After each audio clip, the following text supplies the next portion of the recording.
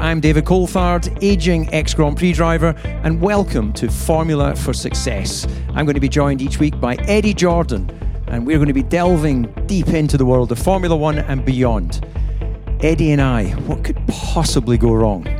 Our aim each week is to tell you what we know in the world of sport, life, entertainment and business. And you don't have to be a Formula One fan to enjoy this.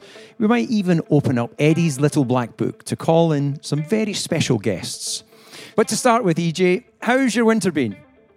Well, it's been up and down really, but overall at the end of the day, it's been fantastic. I did have a little issue at the beginning of the winter time. I had a malignant melanoma, which had to get cut out, and that did take me by surprise, I must admit. And this is a little message for all our listeners out there, and that is, please, before we start talking about Formula One and all the usual rubbish that you and I talk about, David, please, guys out there, be mindful of your body. It's important that you put the effort back into it. Now, having said that, we can get back into the Formula One thing. Wise words from Mr. Jordan. So, look, Formula One 2023, it's the second season of this new world of Formula One. A lot of downforce being developed from underneath the car. We've had 3 days of winter testing, EJ. You've been following it from afar. What's your gut feeling? What's your EJ radar telling you about what the season might unfold? Well, I think we're very similar to last year, where obviously Red Bull are in a very strong position. There's absolutely no doubt. And I think that, surprisingly enough, I think Ferrari, who haven't been spoken about recently, I think they've made a move. I think they really have. I think Fred coming in there, and I think Ferrari will be better this year. Whether they're good enough to topple the likes of Mercedes or indeed particularly Red Bull, because I think it's a clear year for Red Bull. There are other good signs of little things spurting up, and I think Aston Martin looks strong. They look the strongest of the next bunch of people. However, I fear for the likes of Williams. I fear for other teams who don't seem to have, if you like, not just based on what we saw in the testing at Bahrain, but just the body language, the demeanour, how they're going about their racing, and the drivers and the setup that they've got. I think it's back to where we were, and the big problem I see is with Mercedes. What on earth have they done to screw it up 2 years in a row? And I will be surprised if they get it right in the first couple of races. Well, that remains to be seen. And, we're in countdown to the first Grand Prix, so we'll see where they actually deliver their on-track performance. But you mentioned Aston Martin there. They do seem to have had a bit of a stronger winter testing, and I assume you've got a bit of a soft spot for the team, given that they are based on the very site of Jordan Grand Prix. I don't deny it. I have a soft spot for any team that has emerged out of the Jordan ashes. Of course, Midland, and then it was Force India, and in particular now Aston Martin. I think Lawrence Stroll has deep pockets, and he doesn't mind spending it, and he doesn't mind chasing for perfection, and that's what appears to have happened. And if I was to make a forecast, I would say, guys, remember where you heard it first, because I do believe that Alonso will win races this year. I really do, because I think the car is strong, and I'm not sure. Yes, he's in his 40s, but, David, you and I know what Alonso is capable of doing. The guy is a class act, and you don't just lose that. It's like riding a bicycle. You just ride it quicker and better and stronger as you go through life. And I think that Alonso is the man that could be a big surprise, and he could finish in the top 5 of the World Drivers' Championships. Yeah, well, that is a big statement. I think he would be a very welcome return to the top of the podium if Alonso is able to get a win for Aston. They do seem to be showing good winter form. So let's just dial down onto the team that were the dominant leaders in this hybrid era, Mercedes. We're now in a situation, EJ, you've got 23 Grand Prix. When you were running a race team, and when I first started, there was about 15 or 16 Grand Prix. 23 Grand Prix across the year, only 3 days of testing. Is that really right? Is that enough? Is that why maybe some of the teams like Mercedes don't seem to have really found their form in such a short space of time? So many rules have changed, and I'm confused by it. The numbers of engines, I think that's a positive thing. The way we were swapping engines out in our day, David, was ridiculous. Having said that, to have a test team and then to have a race team, I mean, if you're talking about a cost cap, which is something we'll probably get onto, but if you're talking about cost capping, there's no way that you could have a test team. However, with 23 races, you're going to have, a different set of teams. There's going to have to be teams that will do 12 races and another team that will do 13 races, because it's not possible to keep, and it's not fair on families, on futures, our environment, mentally, physically. It's not possible to have teams running around the world for 23 Grand Prix. It's just not possible. So I'm absolutely against that. You must have to have a rotation system, and I think that's equally as important as the cost cap, because you will burn people out. I can't understand how the FIA haven't tackled that. So that's a big issue as far as I'm concerned. If you're a young family man and you've got 2 kids at home and they're at school and the various holidays and various things, I promise you there's not a chance that you're ever going to see them. Never mind the wife and your loved ones and stuff like that. I mean, we have to think about a family environment too. Yes, it is a sport, but the sport has to stop somewhere, and family has to have a piece of that pie. And under the current situation, I don't see that. Okay, well, you mentioned it's a sport, not to go off track, but maybe slightly left field. There's been rumblings about whether drivers should be allowed to raise concerns outside of the sport of Formula One and raise issues that are important to them. And Lewis Hamilton has been very vocal, saying that nothing's going to stop him talking about issues that affect his life and his, I think it's Mission 44 is the setup that he's put in place to try and empower underprivileged kids. Where do you sit on this? Do you think that everyone that's got a public voice should be using the platform of Formula One, or do you think they should just be concentrating on the sport? I believe in free speech, absolutely. I believe in free press, which, no matter what way you look at it at the moment, and with the social media and stuff like that, I have some grave concerns, which is maybe not for this program. But I think we're being indoctrinated into something. And I think that Lewis has spoken out. He does not want to be in that camp. He wants to be able to make his own choices. He wants to be able to say what he wants to say. It's up to people to listen to him or to print it if that's what they want to do. However, Lewis has, if you like, he has put himself in that position, 7 times world champion. He's adored the world over. He, in my opinion, has made it possible that Formula One has become, along with Drive to Survive, but he has been a big factor in the huge advancement of our sport in terms of the American side of things. So why shouldn't we listen to him? We can discard anybody's viewpoint because that's their view. We take our view. But to actually stop him doing it, I think that's a form of dictatorship, and I abhor that sort of thing. And I think if Lewis wants to say something, and if journalists think it's good enough to print, then so be it. He's entitled to his opinion, for sure. Sure. Well, look, I definitely agree with you that free speech, people should be entitled to their opinion. But I guess I sit a little bit on the point of view, if I want to see politics, I'll watch Prime Minister's Question Time. If I turn up to watch a Grand Prix, I want to see Grand Prix racers. I don't really want to hear, should it stop with the drivers? Should the team principals be making political statements? Should Stefano Domenicali be saying, well, let me just take a moment out from being the CEO of Formula One to give you a view of some things that are important to me. So I think that we do have to be a little bit careful we don't drift too far away from the entertainment that is Formula One. All right, Eddie. Well, this is our first attempt at this podcasting game, and the producers reckon that we've got some famous friends, and they thought that we could reach out to them. Well, I looked through my most recent texts, and, my most famous buddy of late has been Rylan, well known in the UK, but doesn't really hit it on the international scale. You can top that, I guess? Well, as we go through life, there's always people who crop up and that their knowledge of Formula One or their involvement, their friendship belies the position that they're in. You say, my God, I didn't realize he knew so much about that.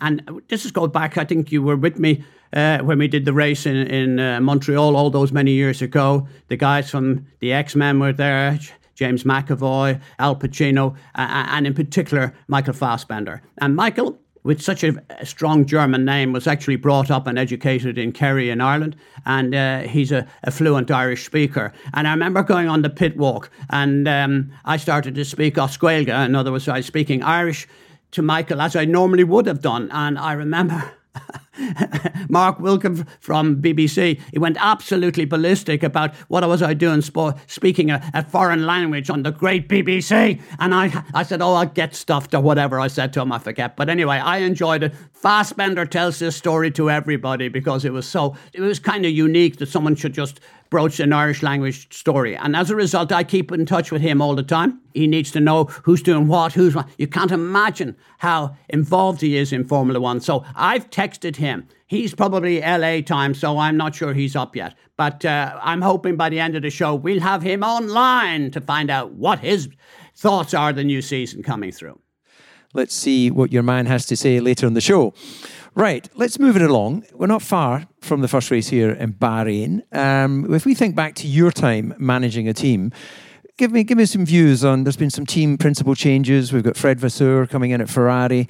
Are you happy with that? Would you have put him in place there? Or is there anyone else of the team principals that you'd be like, I'd get them out of there as quickly as possible? Well, it has changed so much. In my day, there was the Ken Tyrrells, there was the Ron Dennises, there was the Patrick Heads, and of course there was Frank Williams as well, because you drove there. There was Arrows with Walkinshaw and of course Enzo at Ferrari. So if you like, the team principal historically was the team owner or the person who was taking the risk. That's not the case anymore. You have chief executives and team principals, so it's not fair to necessarily compare the two. However, it did seem that the show that we were offered, and I'm concerned. I see a number of the teams, the CEOs in particular, complaining that they only want 10 teams.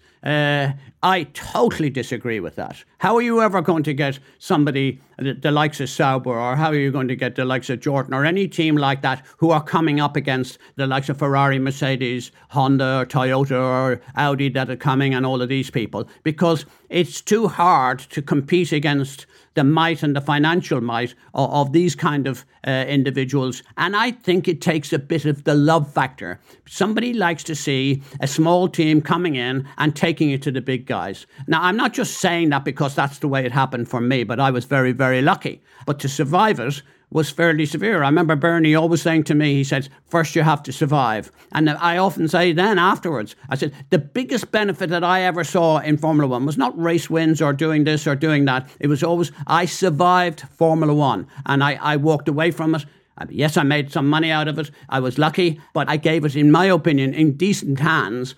And the signs are that, Aston Martin is there taking up the ashes, and I'm hoping that it's going to be a massive season for them. So that's what needs to happen. Young blood needs to come into the formula, and I'm really, really uptight about the team principals voting to not let that happen. Well, I guess what they're doing is protecting the fact that, if there's 10 teams, then there's 10 teams sharing on the divided money that comes from the commercial rights holder amongst those teams. That's fundamentally wrong, David. That's fundamentally wrong. Whereas, the competition is competition. You should have the right, if you so wish, to run David Coulthard Racing in Formula 3, 3000, go all the way up the rung, and then not be able to go any further because there's 6 mighty guys sitting on stools in paddock protecting their own positions. That's wrong. Yeah, well, it looks like the team most likely to come in is Michael Andretti, and I think an American Formula One team, in addition to Haas, would certainly be a welcome thing. I think the figures coming out of Formula One, most recent stats, there's been a 35% growth in fan base in America, and that's the size of Europe, so it's a hugely important market. But David, I think we also have to be mindful that it was a struggle for us to go to a race in Indianapolis, but that's been taken over by Austin, now with Las Vegas and Miami. 3 races in America. Talk about going to New York. Absolutely fantastic. It'll be brilliant. But 4 races in America. Be very careful. Liberty is very American-based. Of course, everything involved in a race is to drive to survive. And with American teams coming in here, I would be surprised if Liberty would stop Andretti coming into Formula One. They will find a way to including them. I just happen to believe that's the way it'll work. But the protection of the other 10 will be obviously respected, I presume. Why, I don't know, but it will be. And it'll be a money thing. And I know, money talks in Formula One. It always has and always will do. Yeah, well, going back to when you entered Formula One, I remember you called it the Piranha Club. So the fact that you survived the Piranha Club is all credit to your ability to duck and dive. I bumped into a guy. I was in Dublin recently doing a show run for Red Bull. And I bumped into a guy in a bar there that tells me that you rented a room from him way back in the days before you came over to live in the UK, and you never paid your bill. And they've got he owns a pub downstairs, and he's got the money owed bill on a board behind the bar. So I think you might need to be careful next time you go home. I don't need to be careful, David. There's other people far, far closer to that list of danger. But the classic one, when you talk about other sports, when Jack Charlton was an absolute living legend because of what he did with Irish soccer, every pub he went into, he always used to write a cheque for the bill, knowing full well that everyone would put the cheque on the wall of the pub and not cash it. I mean, it was classic. I'm going to start doing the same, believe me. Well, thankfully, I never actually ever had a contract with you. I do remember when I was in Formula 3, your man, Fred Rogers, who I think was your lawyer, approaching me, and then us having a conversation about me joining your young driver program of Formula 3, Formula 3000, and then your vision to go to Formula 1. But if I remember correctly, I had to pay you vast amounts of money in Formula 3 and Formula 3000. And then there was the carrot of you paying me that and more if I was a Formula 1 driver. I guess you had no intention of ever me becoming a Formula 1 driver, but in the meantime, you'd have taken all my cash. David, you missed your great opportunity. Two things would have unfolded. You would never be as rich as you currently are. And two, you'd probably be sitting there as a world champion, because I have the ability to drag real talent out of somebody in the middle of the mainstream like you, who is, in my opinion, you were a top driver, but you were mediocre. I could have made you a world champion. Only you could give a compliment and insult in the same breath. But anyway, right. It's easy. It is easy for you, that's for sure. Right, we're now moving on. The producers have this idea, a little segment we're going to call Eddie's Corner. And this is a moment for you to just go for it. Whatever is on your chest right now. It doesn't have to be Formula 1. It can be the state of the world. It can be, I don't know, you've been spending a lot of your winter down in South Africa. It could be what's happening down there. So, EJ, what is your words of wisdom right now? Well, I don't know what much time we've got here, but there's a couple of things. Funny you should say that. There was a Formula E race here last weekend, first ever timing in Cape Town. It was a massive success. And I think in time, Liberty, when with 23 races on the race card, to fully call it a world championship, they have to think about having a race somewhere in southern Africa. And they were here, they had a look. I think they went away scratching their heads because they said, we have to now look at Cape Town, because don't be too surprised. I would say within the next 3-4 years, they're going to have to look at having a Grand Prix here. That's the first thing. The second little thing, as we go into the race and you're in Bahrain, there's a lovely little story that I just should remind you.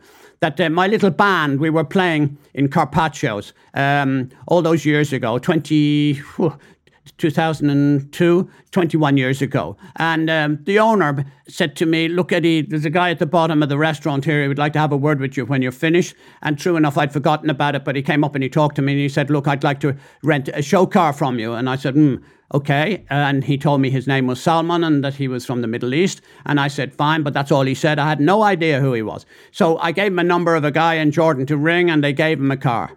And we didn't ask for any money, and he didn't offer any money. I think he might have offered money, but we certainly didn't ask for any money. And 2 weeks later, I looked at the Autosport, as we all did in those days, and I see this car on the top of a sand dune. I had no idea. And it was a Jordan car on the top of a sand dune. And the caption underneath it says, here's a Jordan car on the sand dune in Bahrain. It will be racing here in 2 years' time. And what I'm absolutely loving about this story, Crown Prince Salman has turned out to be one of the greatest and the best finds that anyone has found in Formula One, because he's an absolute treasure to the sponsorship, treasure to the championship, a brilliant promoter and a top guy. And I'm so glad that I was party to that. Of course, he invited the band to the rugby club in Bahrain and to the various different clubs there, and we've remained great friends. He's a complete muso, which obviously helps my affection for him. But the fact that I was involved in those early days of Bahrain, and there you are next year, it will be the 20th year, 2004, I do believe. So it's a special year, and I'm going to try and make sure that I speak to Salman about coming out to the race next year. Yeah, I totally concur. I think that Bahrain have done a fantastic job of growing Formula One in the Middle East. Obviously, now we have Qatar and Saudi Arabia. A little bit more controversy maybe around those Grand Prix, but my personal view is that we affect change by going there and by taking our way of living and thinking and work ethic to the countries rather than boycotting. I don't know if you have a view on that, that's taking it slightly political. Well, I love the fact that people have choices, and it's so important that we do have choices. Some people think we were going to be corralled into a set fashion where we will answer as a voice. I think as long as we're able to, it goes back to the Lewis Hamilton thing. If Lewis Hamilton wants to say something and people want to print it or to talk about it, then that's their prerogative. You don't have to listen to it, and as you rightly said. But those two other races alongside Bahrain, they would not have happened had it not been for Salman. I think he's so respected there. He's such a cool head. I think that he's well known. He studied and went to military college in the UK. He understands the way of the world very well. And I think he's a very, very solid member of the Formula One fraternity. And I wish there were a whole lot more like him. Yeah, well, it's a great place to start the season. Historically, of course, it used to be Australia, but I think all the teams, this works, doesn't it? Coming here for a few days of testing, staying here to prepare the cars for the race, it makes so much sense rather than shipping the cars a much further distance to get the season underway. So, EJ, a few sort of rapid-fire thoughts from you here. Who's going to be the world champion this year? Beyond any doubt, I think Max, number 3. It's so easy for him now. He's got that swagger. He's got that extra little bit tucked away, which will be impossible. I'd like to see Lewis have a crack at it. I'm a big fan, 7 times world champion. But I just fear that the Mercedes car is going to let him down again. And I think that Toto needs to address what he's doing and where he's going and what's his future. Because Mercedes are not in a position where they should be. Bahrain was an indication of that. And I think it's going to be, going off with the loophole in the regulations about the skinnier side pods and now having to think about changing that. It's going to be race 3 before that happens. I mean, the championship could be well near nigh over by then if Max has such a stranglehold on it. We know that's not going to happen, but at the end of the day, it's so important to start quickly and to start well. Yeah, you mentioned Toto there. He did a good job last year of let's say, fronting up to their failings and saying, this is all part of the process and we'll be stronger out of the back of it. But it does look like there's certainly in testing that they have some issues there. How do you think he'll measure up if they do have a difficult car again this year? And it's a big if, they're a great team of people there. How do you think Toto will measure up? Because, of course, everybody loves winning and everybody loves you when you're winning. Toto has a strong position. Of course, he has a significant shareholding within the team, so that has a value and he'll want to protect that. So therefore, he will absolutely, quite apart from just the natural joy and pleasure of having a winning involvement and a winning team, he'll want to do that. But at the end of the day, they've been in there for a long time. And I remember going to Toto, I think with you as well in the paddock, and saying, how long is this going to happen? And we talked about other teams coming in, whether it be Porsche or this, that and the other. And now we know, and we for sure, it's confirmed with Audi and Sauber and stuff. Traditionally, German manufacturers don't compete against each other. They do in DTM, but not in the arena of Formula One, not traditionally. There was a time when BMW came in, but then they got out very quickly. So the reality is, do I see Toto there in 5 years' time? Truthfully, DC, I don't, because he's a hugely ambitious man. What he'll do, I don't know. I can second guess. I'm sure he would like the McAnally's job, and so we go from there. Do I see him doing something with the Saudis? Absolutely. I think Dubai or somebody like that, or particularly the Qataris, will come in and buy the Mercedes team.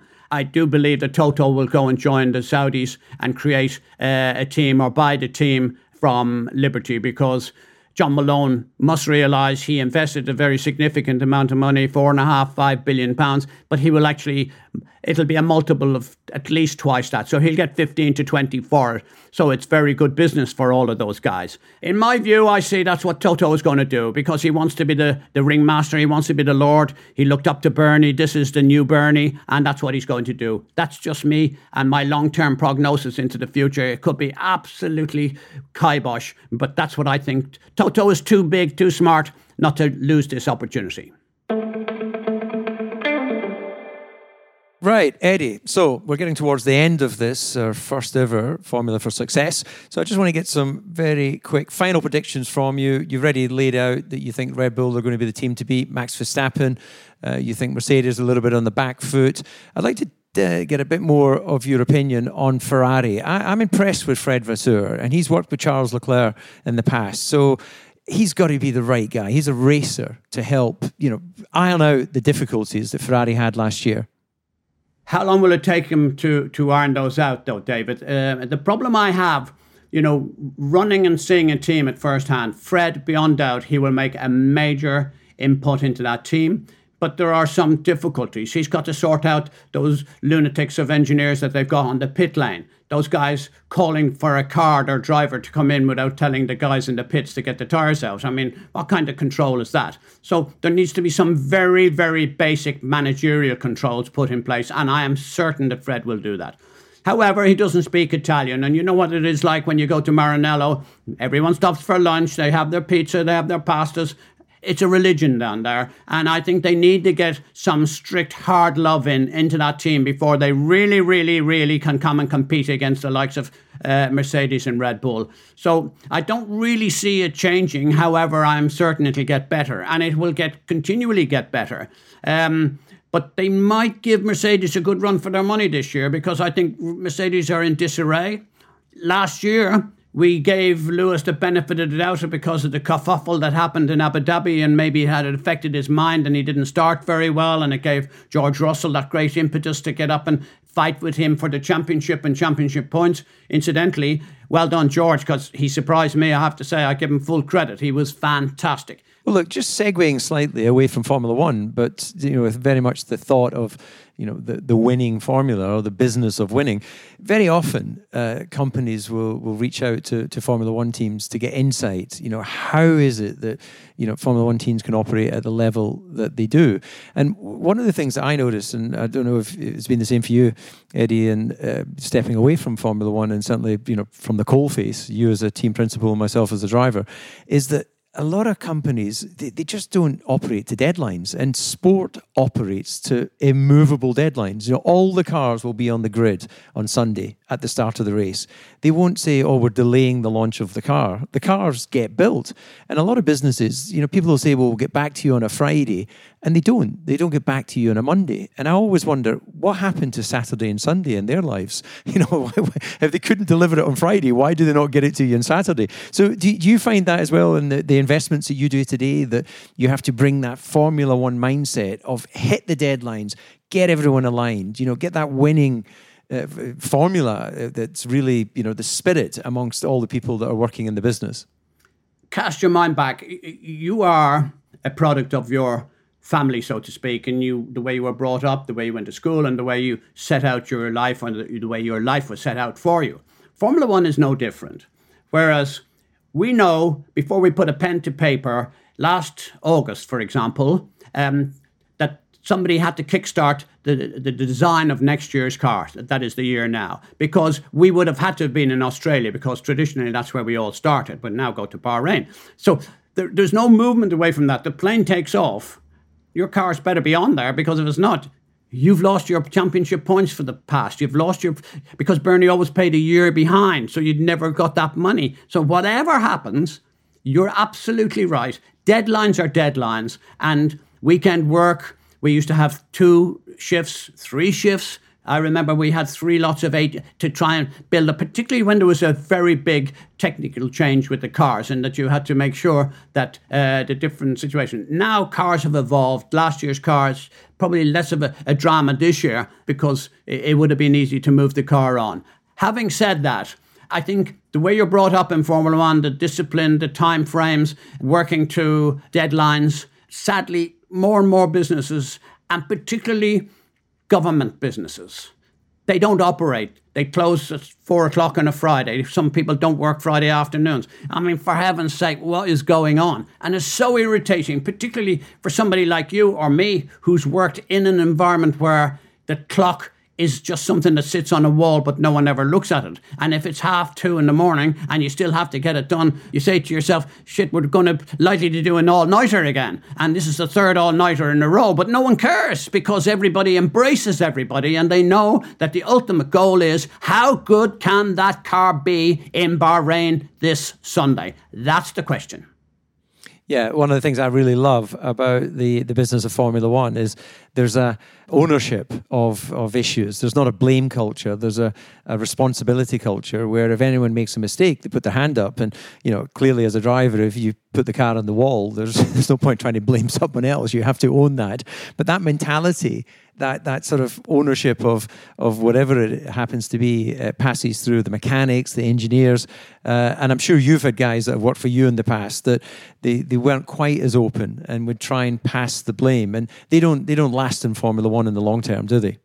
No, and something along the same lines as Formula One, but a different business, is music. I mean, if the Rolling Stones are playing in Wembley on next Sunday, you know that they're going to be there, whether they've had 4 rehearsals or no rehearsals, or whether they've dragged their asses off the floor or not dragged their asses off the floor. The fact is, they will be there because the management and the group of people behind it will make sure. It's a similar thing in Formula One. I think I single out sport as being a pinnacle for people to look up to see how things can be achieved if they really are determined, committed, and passionate about achieving the goals that they want to achieve. And that should apply in all business aspect, and it should be a worldwide possibility for everyone to look at. And I think that is why people are enjoying Formula One, because they see how tough it is and how demanding it is, but nevertheless, how rewarding it can be if you get it right. All right, EJ, we're getting towards the end of this podcast, so can I call on you to check whether your famous friend has got back to your text? Well, I did recently have a quick look, and no reply as yet. Mind you, it is 5 a.m. in LA, and knowing him, I'm sure he has a lot more interesting things to contend with if he's not asleep, so I'm not surprised. We'll leave him, and I'll get back to you about his reply next time we're on. Well, EJ, that's it for our first ever episode of Formula for Success. How do you think we did? Well, look, it's the first time. It's my first time ever doing a podcast. I don't normally say this to you, DC, but I've enjoyed chatting to you because we've been mates for a very long time. And the fact that you're rich and healthy is an indication of why you didn't sign for Jordan all those years ago, but you should have had. And you would be sitting there as a world champion, as we've already big-headedly agreed to. But look, it's important that all of the people who have this newfound interest in Formula One can see 2 old hardshaws like us talking about things that they may not know anything about, and it brings back a little reality. David, I've enjoyed it. I just hope the people out there enjoy it half as much as I've enjoyed it, and then we're on a bit of a winner. This could be a real good fun thing to do. Well, I'll tell you one thing though, I've lost a bet. You've actually kept it really clean, so well done, EJ. I've mellowed in time.